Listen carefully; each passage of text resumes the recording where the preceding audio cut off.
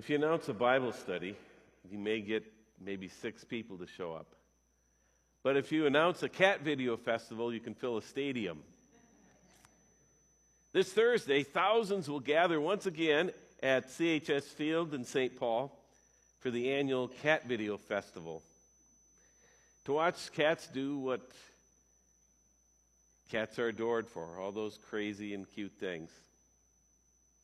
But what if we combined our fascination with cats with a Bible study?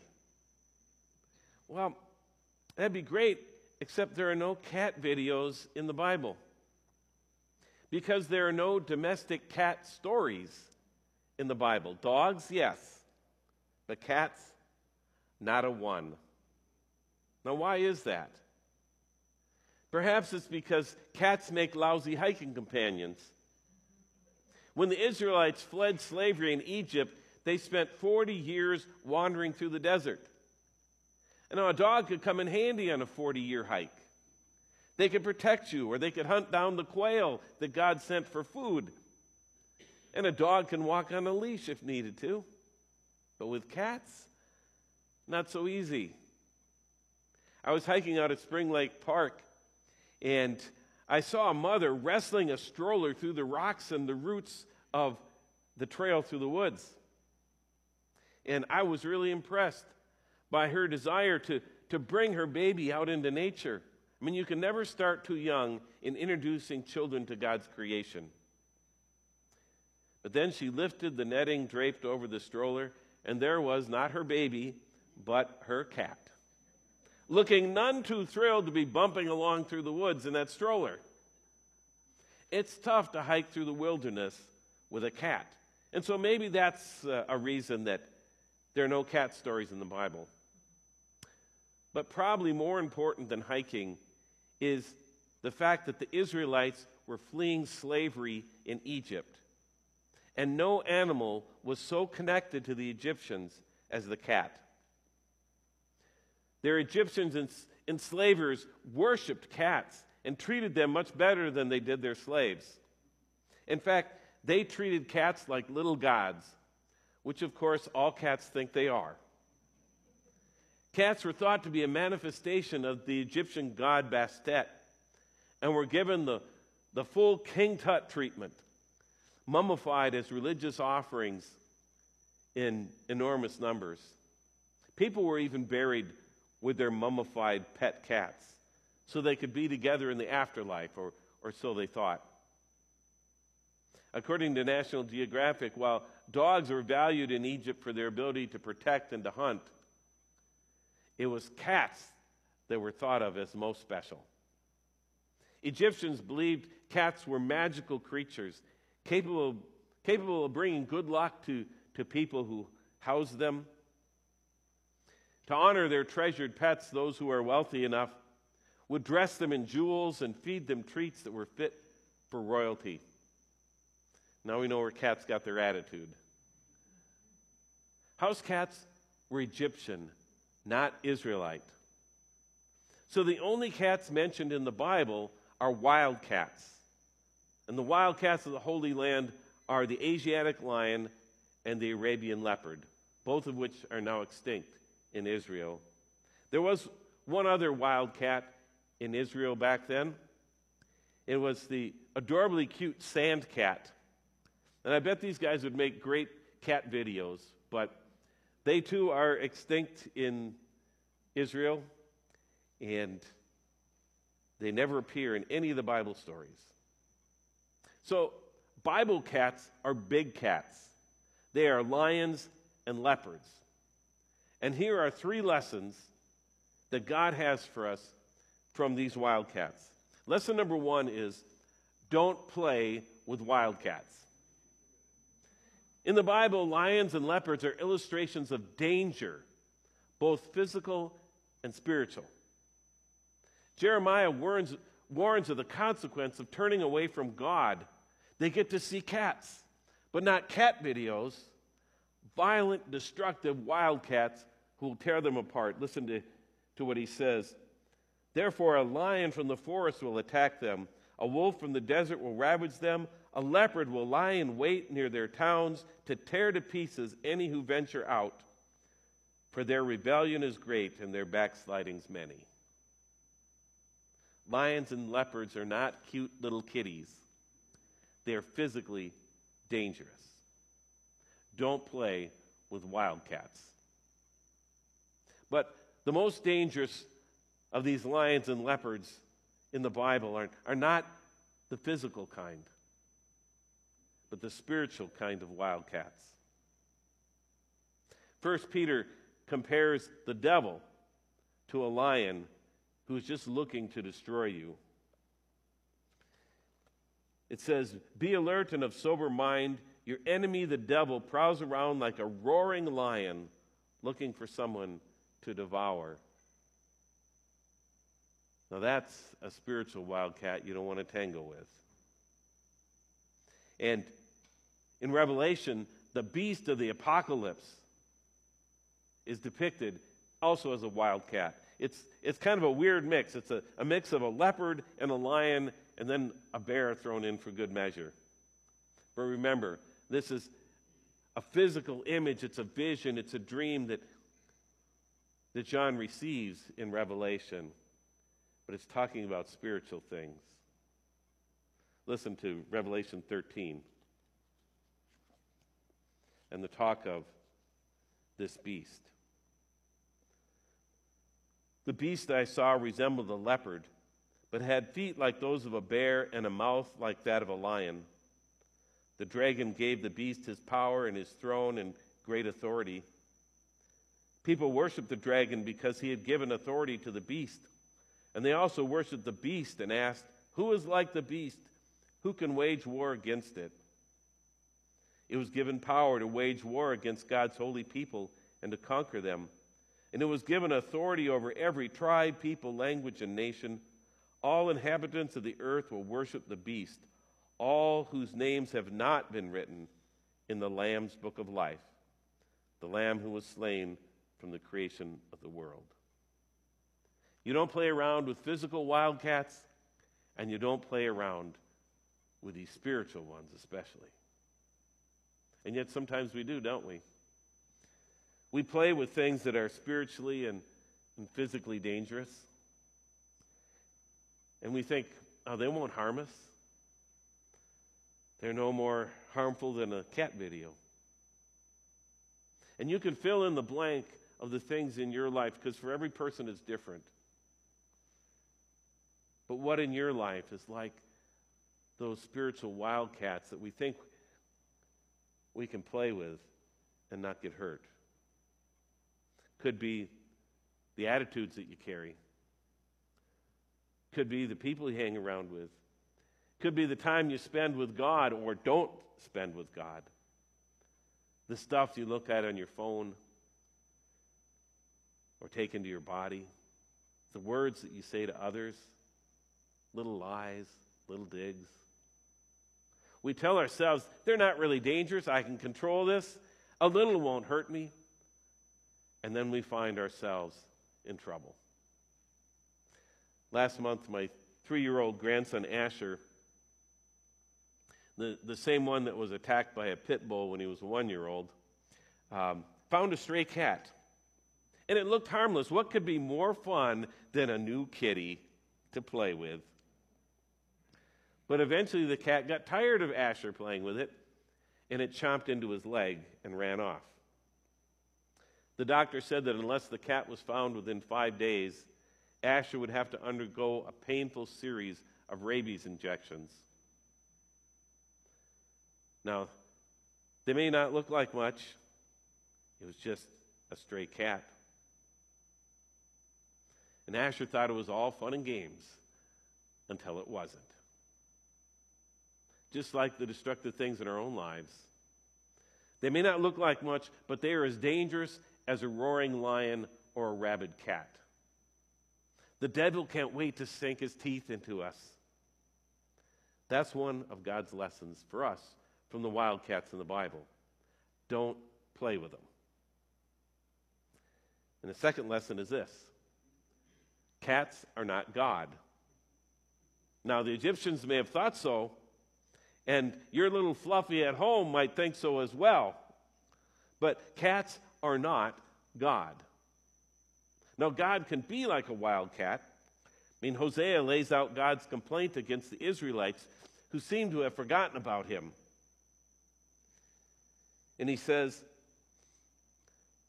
"But I have been the Lord your God ever since you came out of Egypt.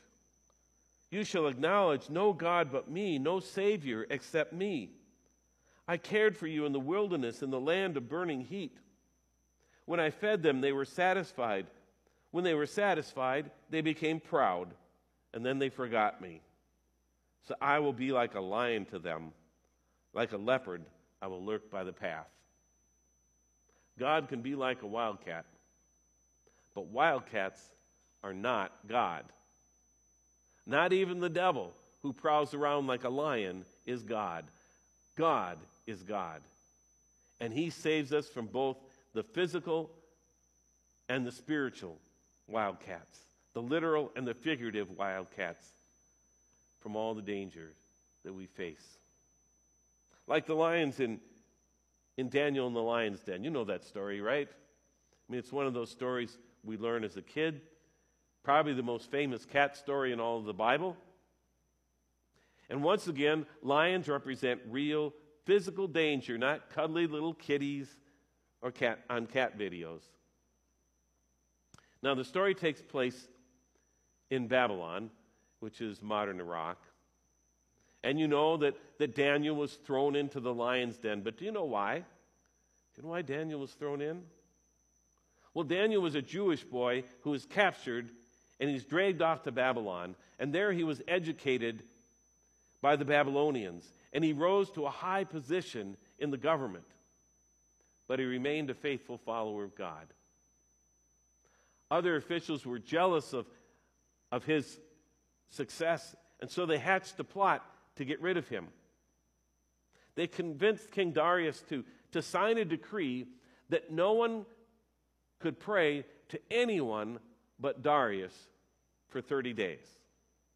You couldn't pray to anyone but the king for 30 days. Now, what king doesn't want to be treated like a god? And so he signed off on it, and he made that decree.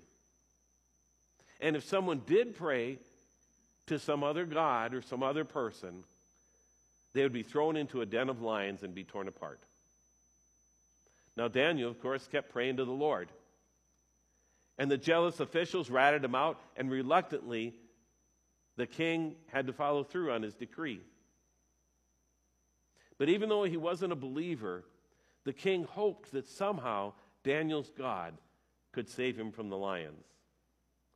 Daniel was thrown into the lion's den, and the opening was sealed. And all night long, King Darius tossed and turned. Could a God he didn't believe in save Daniel from the lion's mouth? Well, Daniel 6 tells us this. At the first light of dawn, the king got up and hurried to the lion's den. When he came near the den, he called to Daniel in an anguished voice. "Daniel, servant of the living God, has your God whom you serve continually been able to rescue you from the lions?" Daniel answered, "May the king live forever. My God sent his angel, and he shut the mouths of the lions. They have not hurt me, because I was found innocent in his sight. Nor have I ever done any wrong before you, your majesty." The king was overjoyed and gave orders to lift Daniel out of the den. And when Daniel was lifted from the den, no wound was found on him, because he had trusted in his God. Kings are not God. Cats are not God. Only God is God. And he has the power to save us even from lions. From the lions, like in Daniel's den, or the lions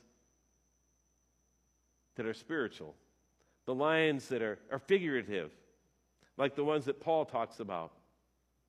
Paul was arrested, and he was facing imprisonment for preaching the gospel of Christ. And he describes the situation as being like in Daniel's lion den, with all these people who are out to get him, like the hungry lions. He says this in 2 Timothy.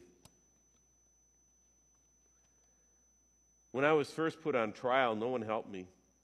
In fact, everyone deserted me. I hope it won't be held against them.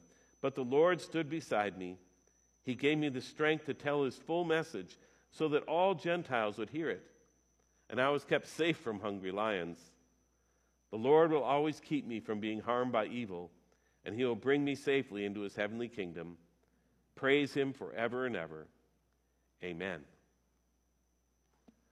Whatever lions you face, no matter what tries to keep you from sharing Jesus with others like Paul, or praying to God like Daniel, or resisting the devil like Peter, know that whatever lions you may face in your life, they are not the equal of our God who saves. Cats are not God. That's lesson number 2. And then lesson number 3 is Jesus is a cat too. You know, last week we looked at Jesus, the Lamb of God, who takes away the sins of the world. In Revelation, that's the most common name used for Jesus, the Lamb. But Revelation also calls Jesus a cat. It calls Jesus the Lion of Judah, a great big cat. Revelation 5 says, "Then one of the elders said to me, 'Do not weep. See, the Lion of the tribe of Judah, the Root of David, has triumphed.'" And so is Jesus a lamb, or is he a lion? Well, of course, he's both, right? He's both. He is the Passover lamb slain to save us, and the victorious lion who will rule over all. Now, this may seem like a weird mix of lamb and lion, but that's exactly the same image that prophecy uses to describe what it will be like when Jesus comes. You've probably heard this prophecy from Isaiah 11 around Christmas time, because we often associate it with Christmas time. But it's really looking forward to Jesus' victory over all time. A time when Jesus returns and there is peace. No longer will Satan be prowling around like a roaring lion. No longer will there be dangerous wildcats that may tear us apart, either literally or figuratively. No, there shall be peace in Jesus' reign. Do you remember these words? "A shoot will come up from the stump of Jesse. From his roots a branch will bear fruit. The Spirit of the Lord will rest on him, the Spirit of wisdom and of understanding, the Spirit of counsel and of might, the Spirit of knowledge and the fear of the Lord, for he would delight in the fear of the Lord. He will not judge by what he sees with his eyes, or decide by what he hears with his ears, but with righteousness he will judge the needy. With justice he will give decisions for the poor of the earth. He will strike the earth with the rod of his mouth. With the breath of his lips he will slay the wicked. Righteousness will be his belt, and faithfulness the sash around his waist." And then here's that image. "The wolf will live with the lamb. The leopard will lie down with the goat. The calf and the lion and the yearling together, and a little child will lead them. The cow will feed with the bear. Their young will lie down together, and the lion will eat straw like the ox. The infant will play near the cobra's den. The young child will put his hand into the viper's nest. Neither will they harm nor destroy in all my holy mountain. For the earth will be filled with the knowledge of the Lord as waters cover the sea."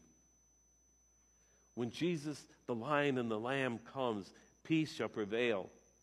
And the lion and the lamb and the leopards and the calves will all lie down together. That's the cat video I want to see. And actually, I don't want to see it on video. I want to see it in person. I want to see a time when wildcats are not dangerous, and animals and people as different as lions and lambs can live together in peace. Come, Lord Jesus. So there we have it. There's 3 lessons from wildcat stories in the Bible. First, don't play with wildcats. not physical ones or spiritual ones. It's all fun and games until it isn't. Second, cats are not God, no matter what they think. And neither is anything else. Only the Lord is God. And God can defeat anything that threatens you. And then 3, Jesus is a cat too. The victorious Lion of Judah and the Lamb of God who takes away the sins of the world. And when he returns, even the lions and the lambs will lie down together, and there will be peace on earth for all. So enjoy your cat video festival this week if you're going to it, because you won't find those in the Bible. You will find, though, a God who saves. And in case you're wondering, after much fervent prayer, and I have to admit, a bunch of worrying, that stray cat was found and was put under quarantine. And after 10 days, it was perfectly healthy, so Asher did not have to have the rabies shots, and everything is well. And I know that it wasn't a wild cat, it was just a stray cat. But it sure does feel like God has rescued another one of his children from the mouth of the lions. And will do that for us as well. Let's pray.